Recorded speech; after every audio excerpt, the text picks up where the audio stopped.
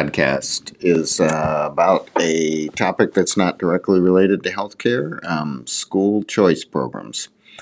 A certain political candidate has some people enthused over a vast expansion of the government's role in the economy and just about every other aspect of life, despite anyone who is paying attention being aware that government services are generally lousy and expensive.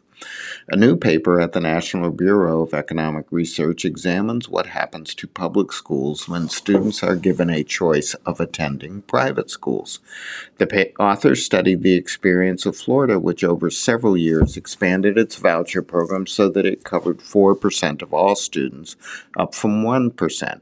It is pretty much beyond controversy that almost all privately run schools do a much better job of providing a real education to their students. Voucher programs give low-income, often minority students the same opportunity to attend these private schools that higher-income pupils have. But one argument against expansion of voucher programs is that it may deprive public schools of needed funding. So maybe the quality of education gets worse at those schools, if it could get any worse. The authors had rich data on students and on which public schools faced more private school competition. Primary outcomes were whether for students remaining in public schools, test scores got better or worse, and whether there were more or fewer behavioral problems. The big picture results were that as a public school was exposed to increasing private school competition, test scores for the pupils at the public school improved over time, and suspensions and absences declined.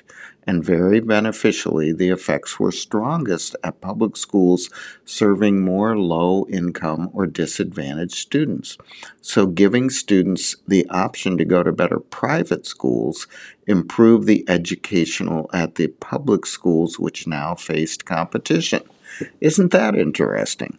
Since social determinants of health is the hot hype now, we all ought to be pushing for full voucherization of the school system.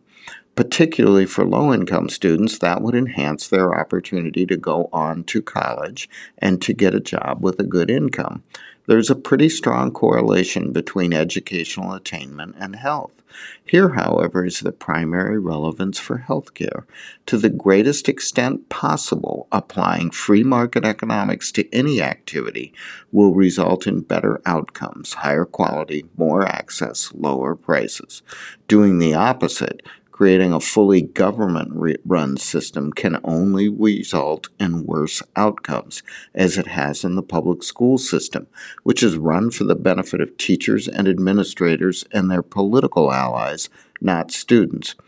There is a reason why Medicare and Medicaid, two massive government health programs, have increasingly turned to private plans to provide better quality at a lower cost and cost trend for their beneficiaries. Do we want a fully politicized health system as well?